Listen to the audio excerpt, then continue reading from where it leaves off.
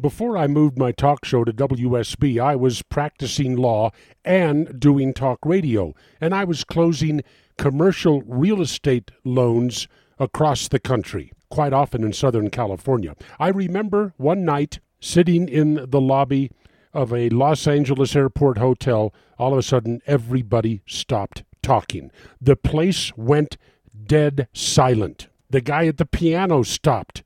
I looked up what's going on. I'll tell you what was going on. The Singapore Air flight crew was coming through the lobby. I'm talking about the flight attendants.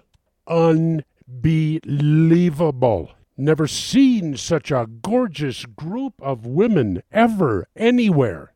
Everybody in the lobby holding their breath until they were gone. Why even bring this up? Well, I have a new favorite airline CEO. His name is Al Baker, the CEO of Qatar Airways. And he says U.S. flight attendants are grandmothers.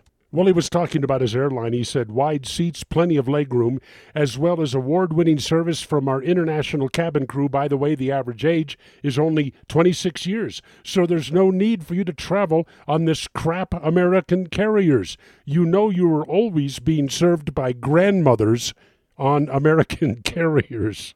Gotta love it. Look, he's got a point. Flying is rough enough, especially in steerage. Cramped seats. Can't they put some joy back into flying? Like maybe attractive flight attendants? Really, is it too much to ask? Oh, am I glad I'm not flying anytime soon. They would get their revenge. So, in the Solomon Brothers Bortz Bus Studios, Colorado Mountains, chauvinist pig, Neil Bortz.